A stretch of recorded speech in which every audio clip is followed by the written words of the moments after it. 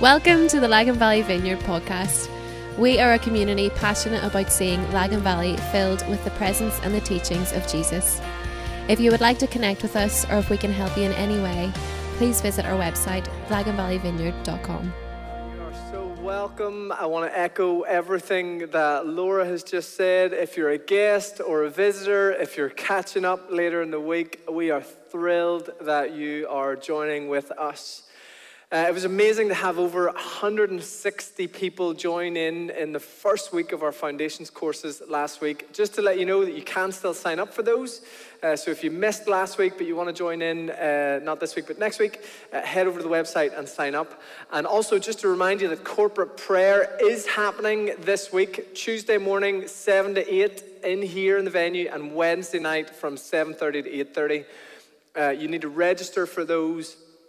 I kind of really encourage you, especially on Tuesday morning, if you can't make it over to the venue, register and join via Zoom. Maybe you're getting the kids out to school, you're having your morning coffee, getting ready for work, whatever it is, we would love you to join us as we worship and pray together on Tuesday morning, 7 to 8, here in the venue and live on Zoom. Like Laura said, it is wonderful to welcome the lovely Debbie Sink with us today. Debbie's been a part of our community for the last couple of years, and for any of you that know Debbie, you will know that she carries the most gentle and potent, joyful presence to all of us. Many of you may recognize her smiley face from being on the door on Sundays when we were able to gather in this venue pre-lockdown, but it is wonderful to have Debbie with us. We've asked Debbie to come and share because she's been journeying with us a little bit of our decision not to come back to corporate worship until December, and really struck us as we kind of listened and chatted with her just how healthy and mature and I think helpful her approach to that has been. But we'll get to that much later. We want to hear a bit more of Debbie's kind of story, and I think you'll be challenged and blessed by that. So, Debbie, you're so welcome. It's great to have you with us. Thank you. Can you maybe start by sharing a little bit with us about where you grew up, when you first became aware of Jesus in your life, and that whole kind of part of your story? I was born in Lisburn. I'm born into a Christian family with brethren. My dad's an elder. We went to Fort Hill Gospel Hall. And I suppose it was the two services in the morning and a Sunday afternoon, Sunday school and a Sunday evening. But I also went to, with school, Scripture Union weekends and Bible Cup camps, and remember probably about 10 or 11, around the bonfire on a Friday night at Bible Cup camp, you're sort of asked Jesus into your heart, so it was that sort of, and then going to Scripture Union in school as well, so. And around 16, you met a significant person in your life. Tell us a bit about that. Yeah, I actually met Michael at school at Scripture Union weekend. Right. So I did. So we were 16 and we started, I suppose the term was going out with each other then, wasn't it? Yeah. So I did, yeah. So we, and Michael, I ended up getting involved more in his church because there was probably more things for younger people to do. So it was youth club and youth fellowship on a Sunday night. And eventually then ended up becoming a member of that church, so I did, and was singing in the choir and I was teaching Sunday school, Lovely. Yeah. And things got quite serious with you and Michael? Things got Is quite that right? serious. we got engaged when I was 21. Michael's a year older than me. Yeah, we got engaged 21 and then married when we got married then when I was 20, a year later. So we were 22 and 23, when we got married, And not long after that, the boys arrived? The boys arrived. 2 years later, I was 24 when I had Connor. And then quite soon after, Alex came along and Luke came along. So I think I had 3 boys of 4 and under at one stage. It was a bit of a madhouse. Full life. And tell us a bit about what kind of family life looked like with you and Michael and the boys as they kind of grew. Yeah, we had, Michael was an officer in the Boys Brigade and he loved outdoors. So obviously I was in the minority, being the only girl in the house. So he loved canoeing. We were hill walking. We had a caravan. We spent loads of time in the caravan. So we did out on our bicycles, full on outdoor stuff. Lots going on. Yeah. And in 2001, I think if I'm right, on one particular weekend on the boat, something happened that changed everything for you guys. Tell us a bit about that. Yeah, Michael hadn't been, that was a weekend in June, start of June, and Michael hadn't been well for a few months prior to that, just with a persistent cough. Been to the doctor on and off, but that weekend we were up on our boat in Antrim Forum water skiing, just with other friends, and Michael took ill and ended up being admitted to hospital that weekend, just to general ward because we weren't sure what was going on. And I remember that week, it was the Thursday of that full week, they were running tests, and the Thursday of that week I remember very clearly because it was polling day, so the boys' school was closed. So I was in Lisburn with the boys, and I got the phone call from Michael to say that I needed to come down to the hospital straight away. So I went down with Michael's mum actually, and we went, and I knew, because as soon as I walked in, our minister, then Michael had already phoned our minister, Bobby, and I knew as soon as I went in that it wasn't good. He was diagnosed. He actually had, cancer was already secondaries. They had 3 and 2.5 litres off his lung, and in that was cancerous cells, but it already had started to spread through his body, so it had, so it was... Wow. Yeah. What age were the boys at that stage? It was only a short illness, so they were 6 and 7 and 10 probably, because then, Wow. Yeah. And it was a very short illness. Things went downhill very quickly, is that right? It was a crazy 8 months just, so it was intense chemo, but it was really, straight into palliative care. So it was, and Wow. trying to, blessed with really good family and friends too, because I think we were in the hospital more than we were out of the hospital, so trying to keep the boys, keep life for them as normal as possible, while they're still watching the changes to their dad happen very, very quickly. It went from a dad that was doing all the outdoor stuff to losing so much weight and just not being able to do any of those things anymore. So it was a very crazy 8 months journey. So it was, And after Michael passed away with 11, 8 and 7, is that right? The boys were... Yeah, 7, 8 and 11 at that stage. Connor had literally just, in the September, started Big Ski, he started Wallace. So he had, and then Alex and Nick, they were still at primary school, so they were. So, wow. Yeah. What was life like in that kind of, in the aftermath of that moment? I think, as I said to you, I think you sort of go into survival. It was just like, it was like just keeping us afloat, keeping the boys, in the routine, getting them back.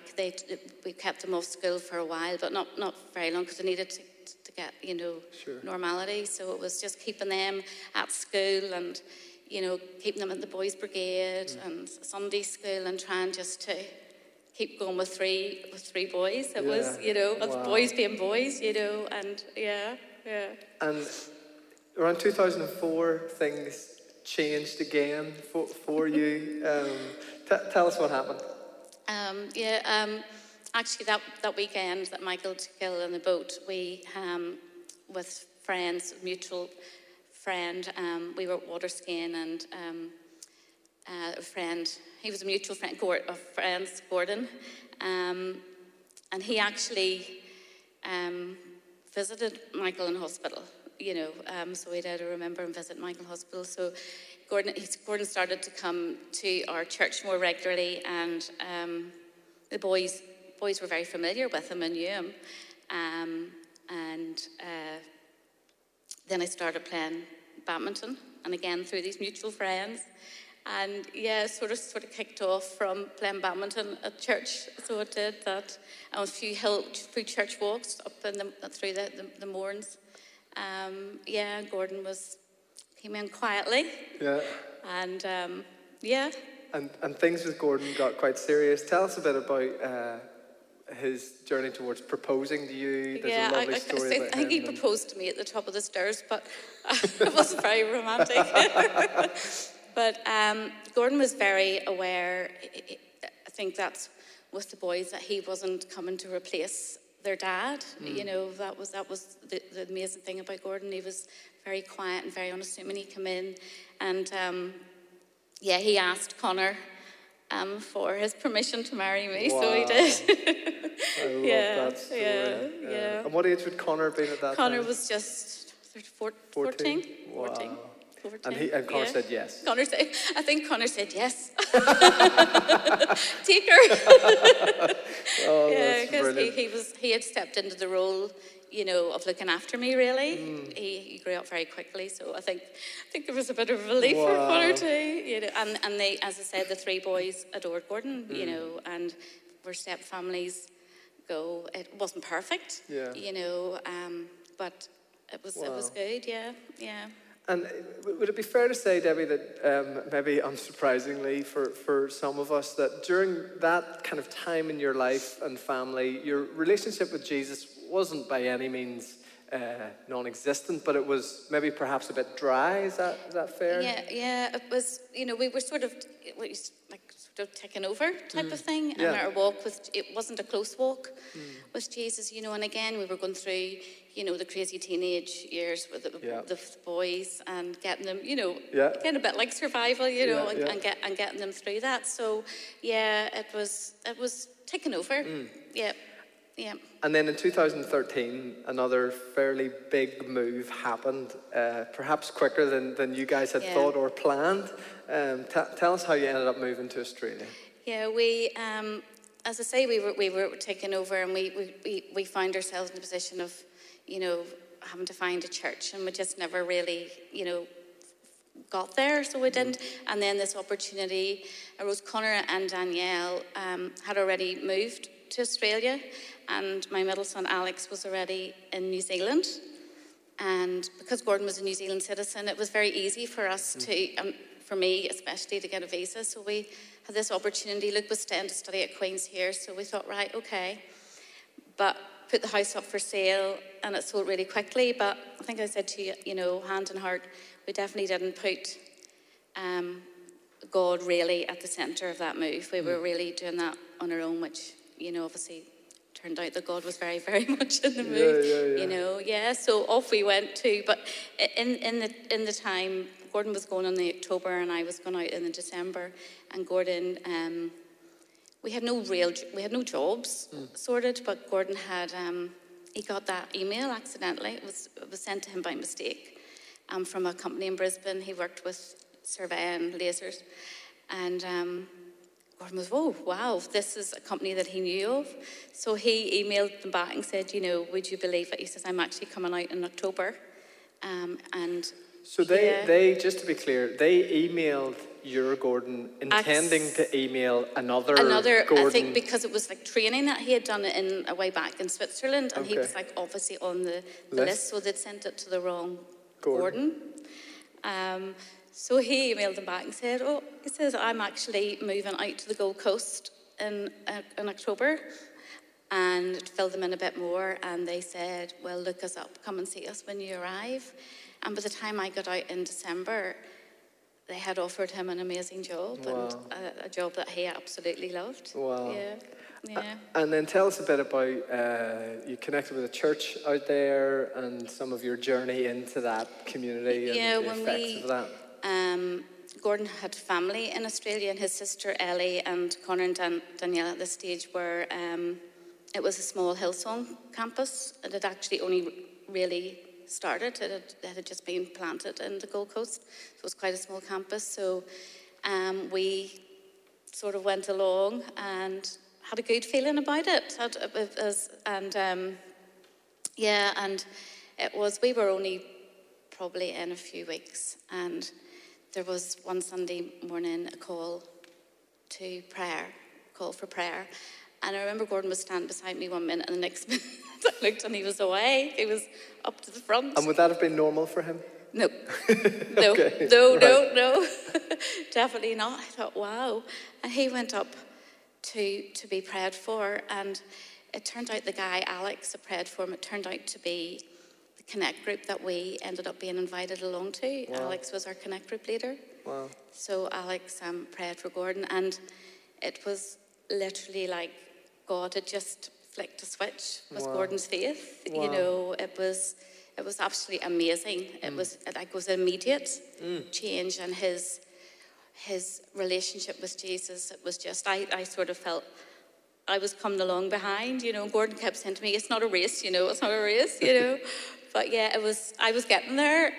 But yeah, his journey with Jesus was amazing from that point. Tell us a bit more just about that time of Connect Group, church, work, and for both of you, I think you described it to me like your relationship with Jesus just came alive. Yeah, it really did. And we joined the Connect group, and an amazing group of people. So they were, and I think the thing we noticed was, it was very honest and they were very open. So you felt able to share, which was amazing. So that was the Connect group. And then we started to volunteer on a welcome team. And then we ended up leading a welcome team. And Gordon also was involved in a men's Connect group. And the Hillsong was like sisterhood. So I became part of the sisterhood as well. So Wow. yeah, so it was busy with church, but amazing. Yeah. Absolutely amazing. So everything in Australia is going brilliant. And then tell us about sort of autumn, winter 2014. What happened then? We had just celebrated. Connor and Danielle decided to get married there in the August. So we had just celebrated their wedding in the August, and Gordon and I had decided to rent somewhere until we decided where to buy. And would you believe, the house that we bought was in an area called Hope Island. Wow. And our address was Sanctuary Gardens. Sanctuary Gardens and Hope Island. Wow. Yeah, yeah. amazing. It was, God was in it. Yeah. And we bought our house in September. And again, Alex, our Connect group leader, he was a builder, so we went just a few wee jobs to it, and we moved in. And Connor and Danielle were still with us at this stage too, so we moved in the 6th of December. But Gordon just sort of like a week, 2 weeks before that, had this cough, went to the doctor, and the doctor there, very thorough, just did it. She said, "We'll just do an X-ray, an X-ray." So literally a week later, I remember it was the 14th of December, Gordon had got a call from the doctor to say they needed to see him urgently, that they had, picked up a huge tumour on his kidney. So they did. So, yeah, I remember already being at home and Gordon walking into the kitchen, and he just burst into tears. But I knew, I just knew. I said, "It's cancer, isn't it?" And I think I said to him, I remember just standing there and thinking, saying to God, are you serious? Yeah. I actually said, "Are you serious, God? Is this a joke? Is this a joke?" And thinking, I can't do this again. I can't do this again. And I thought of the boys, and I thought even my parents, you sort of think, my stage of life, think, we were settled, and, and just in an instant, it all changed again. And thinking, I'm out in Australia, I'm at the other side of the world. Yeah. Away from family, and we had Gordon's family there and amazing friends, but I just kept thinking, this isn't fair on the boys either. Wow. So as Gordon began treatment, tell us a bit about the role of your Connect group and the church community that you guys were a part of, and how that kind of... Yeah, because that was very quickly, Gordon was admitted to hospital to get the tumour and the kidney removed. And we had a great few months and continued with, our Connect group and church and serving. So we did, and amazing support. And they just kept a check on Gordon. There was no other treatment at that stage, and we got to November, and then he had started to lose power in his right hand, and then he had gone for CT scan straight to the emergency room, and there was 4 large tumours. And I remember being in that waiting room. And before you knew it, just, our pastor was there, our church family was there, and it was the peace that was in that waiting room was absolutely amazing, and they were praying out loud, I don't know what other people in the waiting room thought, and Gordon was, I remember looking at him thinking, he was sitting there with a smile on his face, you wouldn't even think that he had just been given this news and that was going on, yeah. I think the way you described it to me was the church took over the waiting room. The church, it was like, they took over the waiting room, because I remember, I think there was one woman in the waiting room that knew our pastor, and she came over to ask him what was happening, what was going on, Church and hospital, beautiful, beautiful picture. Talk to us about what happened when you got Gordon home from hospital. Yeah, he had to have what they call full brain radiation, because there was a lot of smaller tumours as well. So that we were told of the side effects of that. He went through a few weeks of that radiation, and he did end up needing to walk with a walking stick. And I think his speech had slowed down slightly, and obviously handwriting was hard too. But when he came home, I think he was only home a few days. And I remember it was like 3 o'clock in the morning, dead on 3 o'clock. And it actually frightened me, because I thought, what's going on here? Because Gordon, when somebody sits up really, really straight, and he sat up really straight, and I thought, and he got out of bed. And remembering that he needed a walking stick, he got out of bed and went out, heading down the stairs. And I said, where are you going? And he said, I'm going to talk with God. Wow. God wants me downstairs. And I thought, okay, so down the stairs with no walking stick. And I lay in bed listening, and honestly, it was like you and I are having this conversation. I listened to a full-on conversation, and that went on actually for probably the guts of 2 weeks, and it was 3 o'clock every morning. And the one thing that God told Gordon to do was to write it all down, because I have it all. Wow. And all the journaling that he did, even, and his handwriting was very, very clear. And it was God telling him to write this down. And the two things that that God made very clear was, he was telling Gordon, he says, you and Debbie you need to worship and praise me in this time. Wow. He says, you need to praise me. And it's as much about Debbie and what's ahead for her as it is about, I think, and it's amazing to have. I haven't read through them all, but... And how did you and Gordon respond to feeling like going through one of the hardest things I think any of us can imagine? How did you process or feel about God saying, you need to worship me right now? I was coming from it. Gordon was so, he kept saying, God knows. God knows, and he sees us. And I was like, praise. How can I stand and worship and praise God when I'm looking at my husband who's so ill and going through so much pain, and but we did.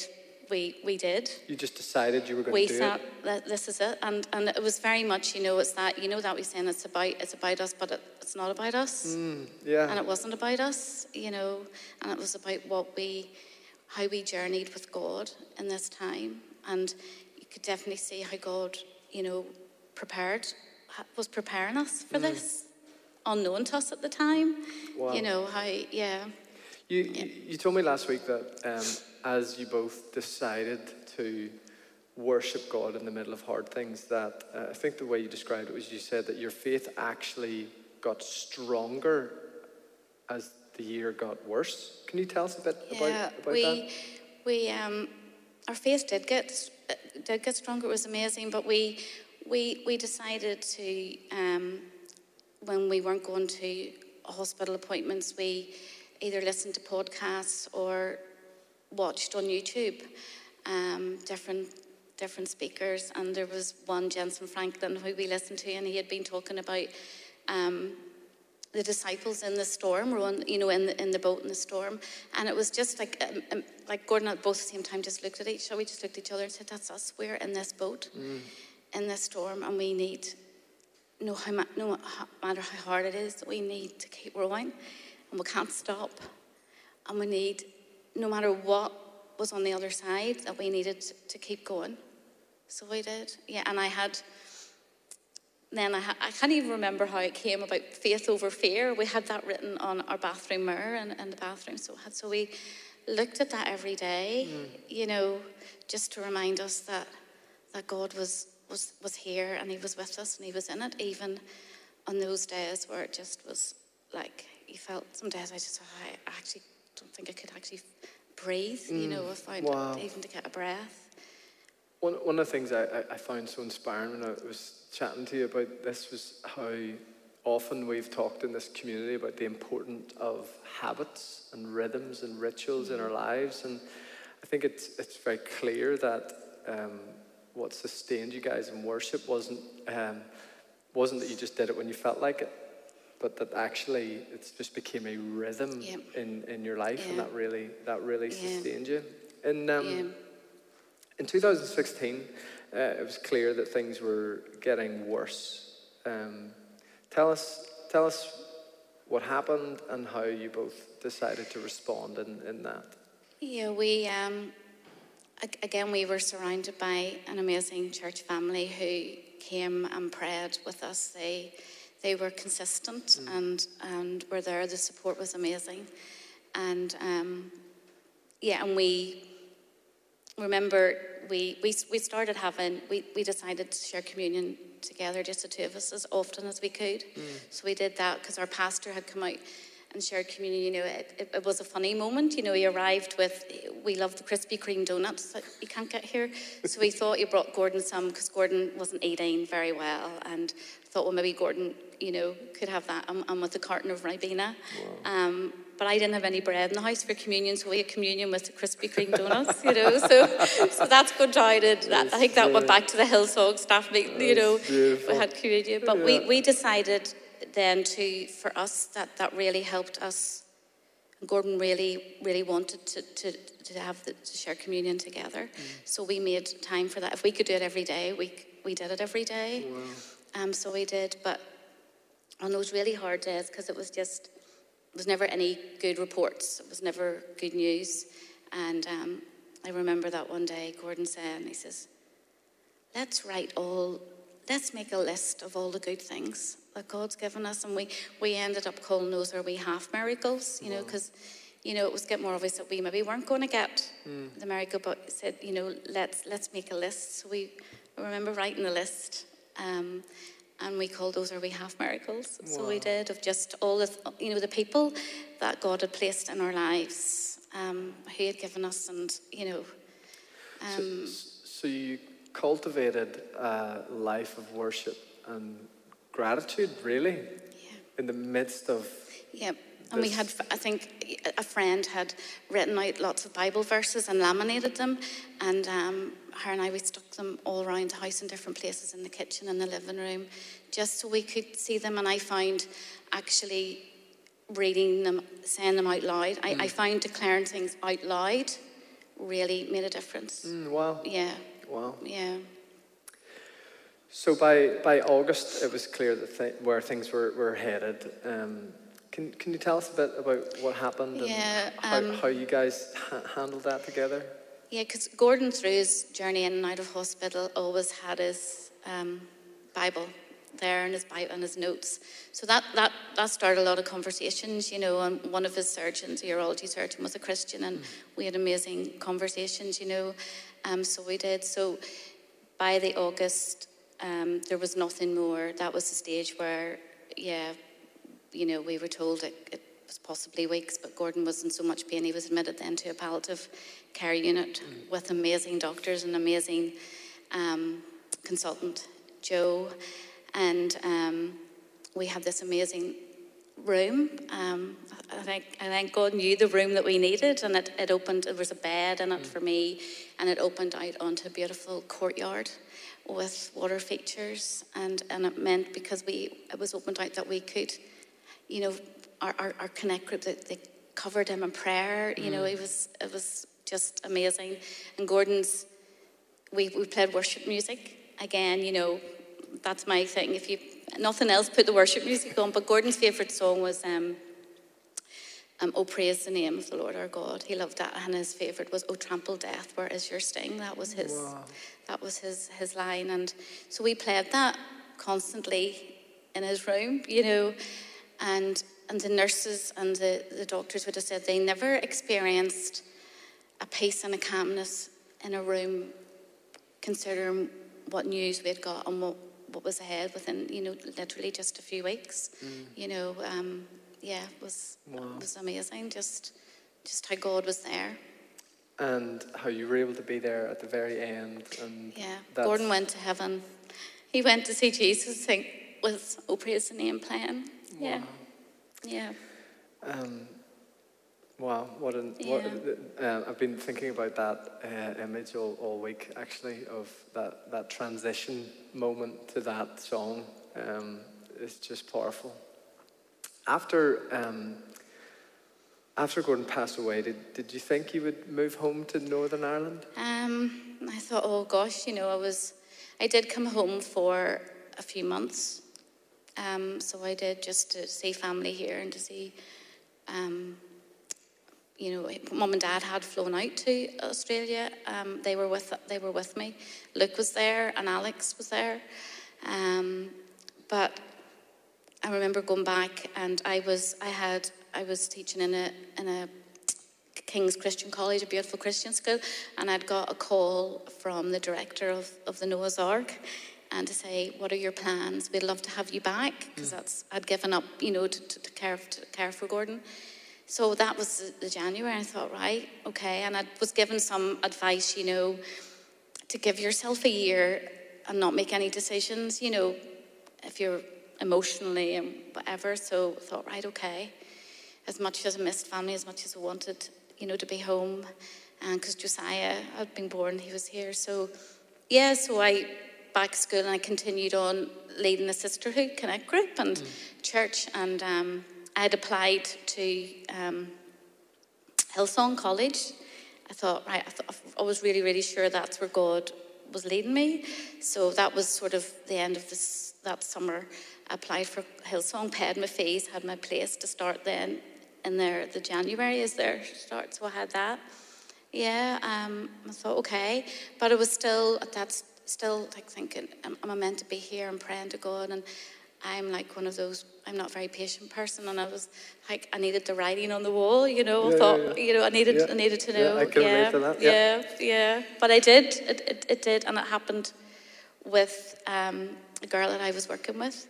Tell us about that, because I think it's a brilliant story. Yeah, because she, it was just one morning, she came in and she says, Debbie, she says, I have had this word from God for you, and it was really, really clear, you know, about how she saw me with my family, with, you know, home here, and with Josiah and with my grandchildren, you know, and it was very just, and I knew it was, again, like a switch. I thought, oh, I'm going home. I'm going home, you know, and it was as clear as that, you know, no Hillsong College, and, you know, yeah. One of the scriptures I love is when Jesus talks about how my sheep know my voice.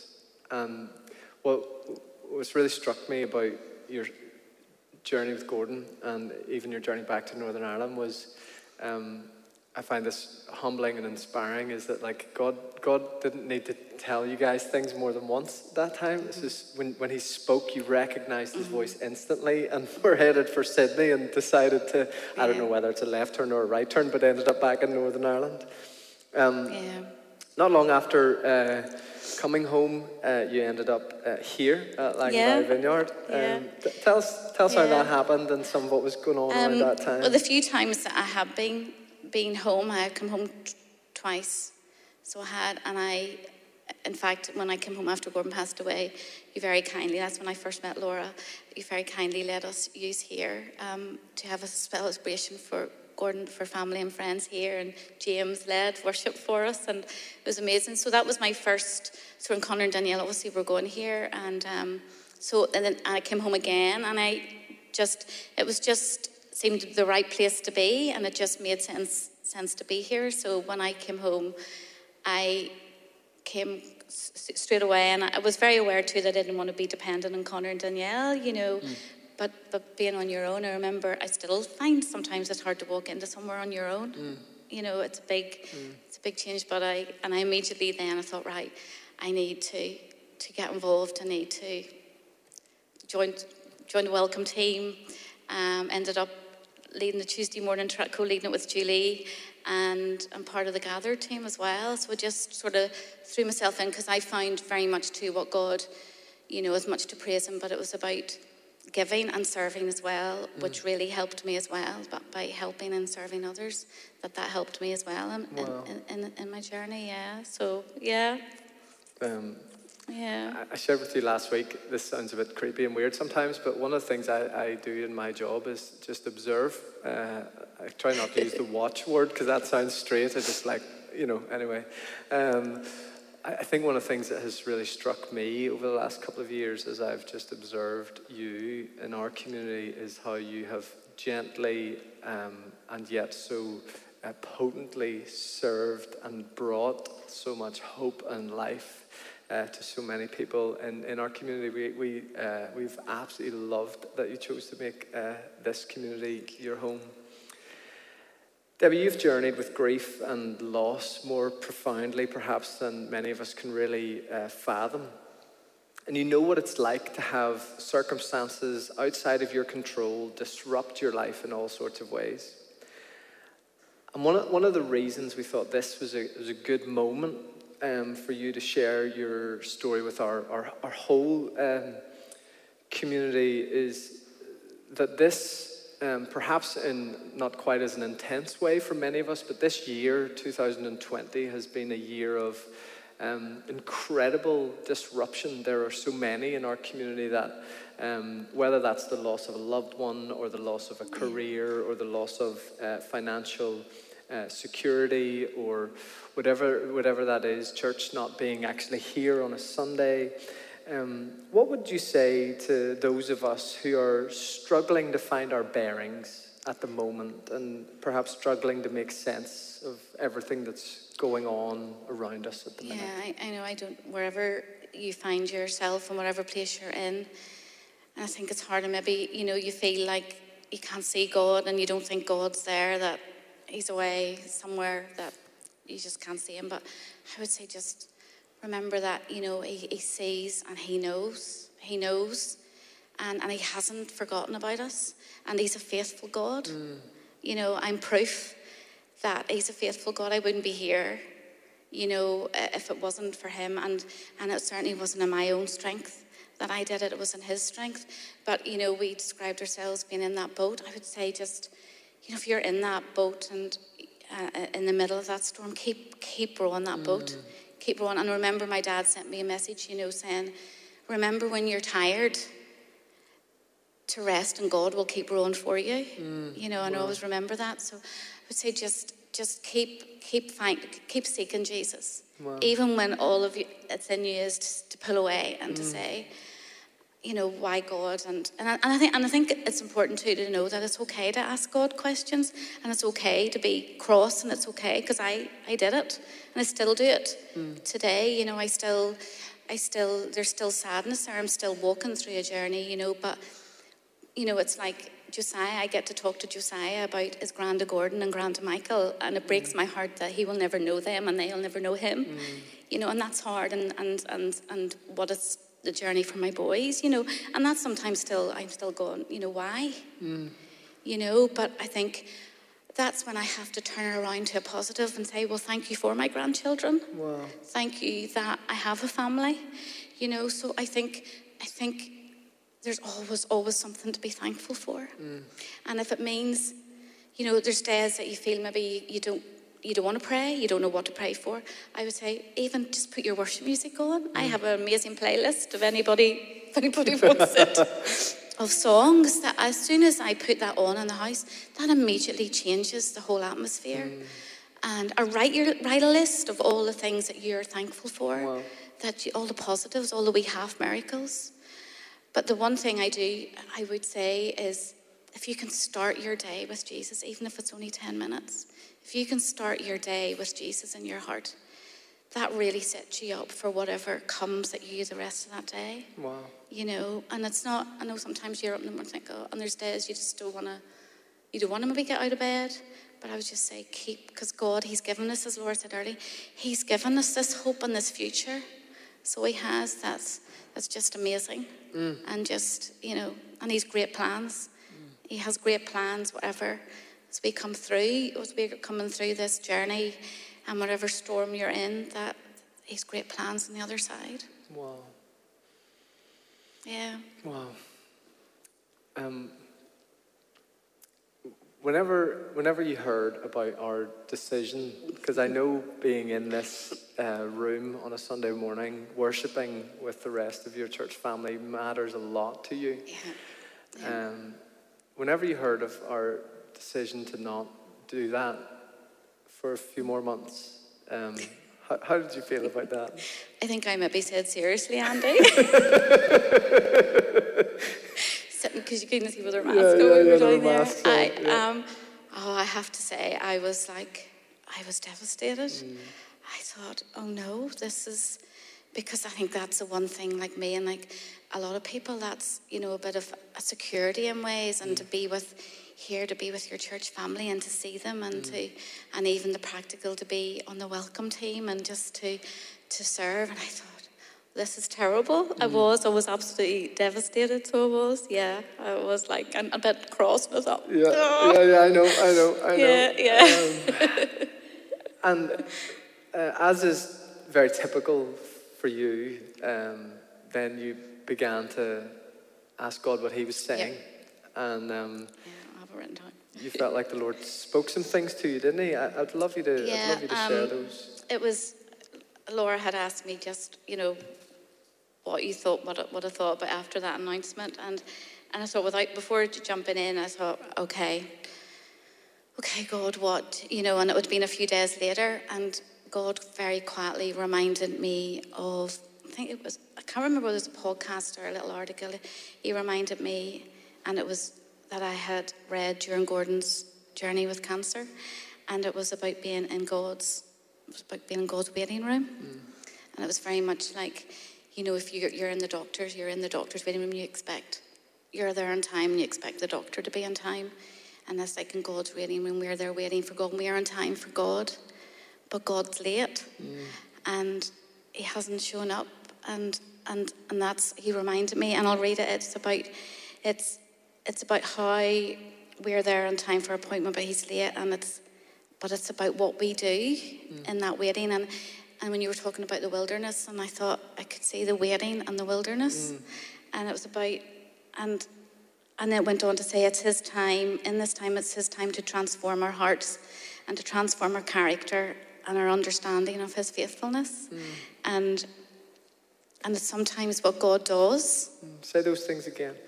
It's his time to transform our hearts, to transform our character and understanding of his faithfulness. Wow.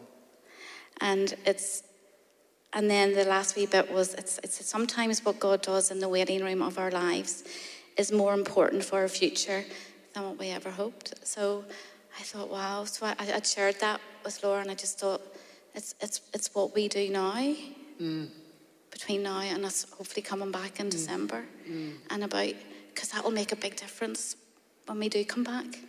Wow. One of the things I notice all the time is how little of sermons people actually remember. And it's kind of a preacher's curse. Or how often people tell me what they heard in the sermon, and I'm thinking, I actually never said that, but glad that you heard that.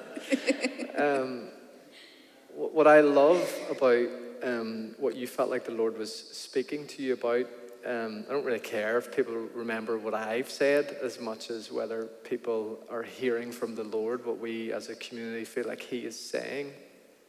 Will you just read that last little sentence again about what happens in the waiting room? Sometimes what God does in the waiting room of our lives is more important for our future than what we had ever hoped for.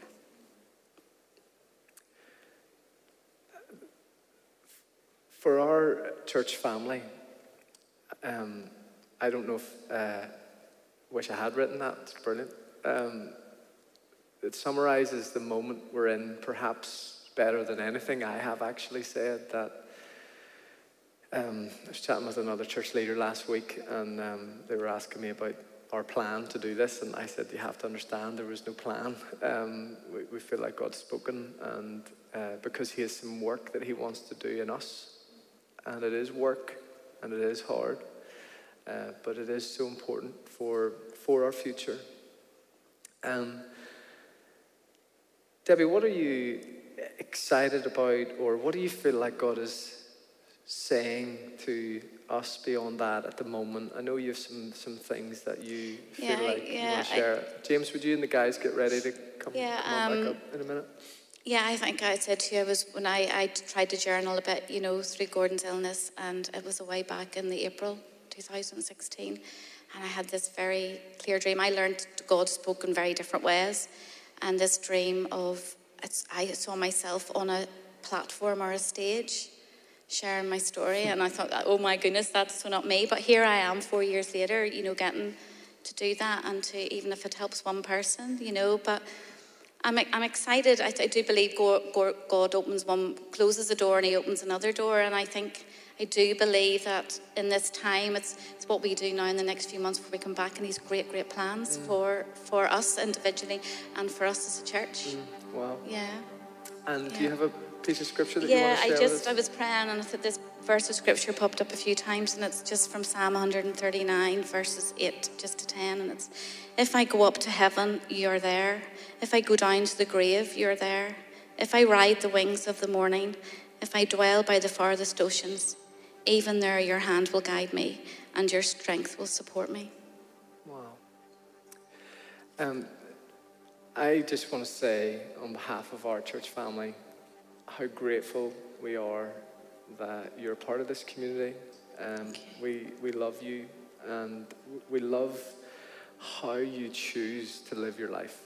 That it's Jesus orientated, and one of the things for any that know you will know that when you walk into a room or into a relationship, you just can't help but, I don't know, I'm just like, Debbie's here, there's reason to be happy, and we just love that you've chosen to live your life towards Jesus, and openly for everyone else. We love that you've been excited in a strange way to share your life with us, and we want to honor that. Bless you for that. I'm going to let you move off the platform. I'm going to pray, and we're going to worship together. We're going to pray as a whole community. I'd love us to pray for Debbie and for her family as well, and then I'll pray for us all. So wherever you are right now, in your kitchens or living rooms, even maybe if you're driving, catching up on the podcast, can I just encourage you to join me as we pray for Debbie and for all of us. Let's pray together. Father, thank you that you are a faithful God.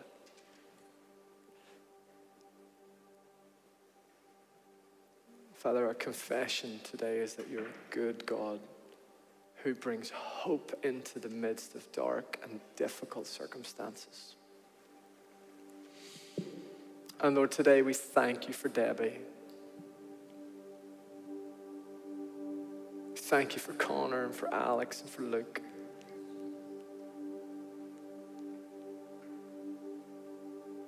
Thank you for the wider family and for grandchildren. And Lord, today we just humbly ask you to bless them. Not in a trite religious way, but in a glorious, heavenly, abundant way. Jesus, would you pour your blessing out upon their whole family? Cover them with your presence and your peace. Continue to fill them with hope and life and light.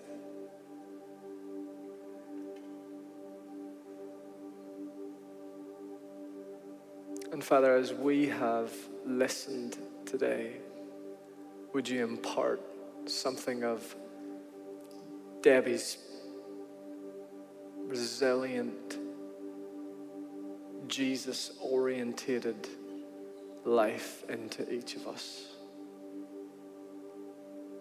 Teach us how to worship in the midst of storms. Teach us how to live grateful for small things. Teach us how to give our lives away to those around us. Come, Holy Spirit, now. Come and lead us as we worship Jesus.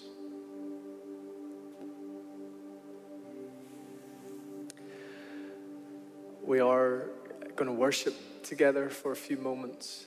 Can I just say, if Debbie's story has stirred up emotions in you, has reminded you of difficult or hard things that you've walked through, that we'd love to hear from you, we'd love to connect with you, we'd love to care for you if we can. But more than any of that, we would love to help you just welcome the presence of Jesus wherever you are right now. So feel free to maybe stay seated if that's where you are right now. And just welcome. Open your hands up in front of you. Maybe place your hand on your heart. Just welcome the comforting presence of Jesus as the guys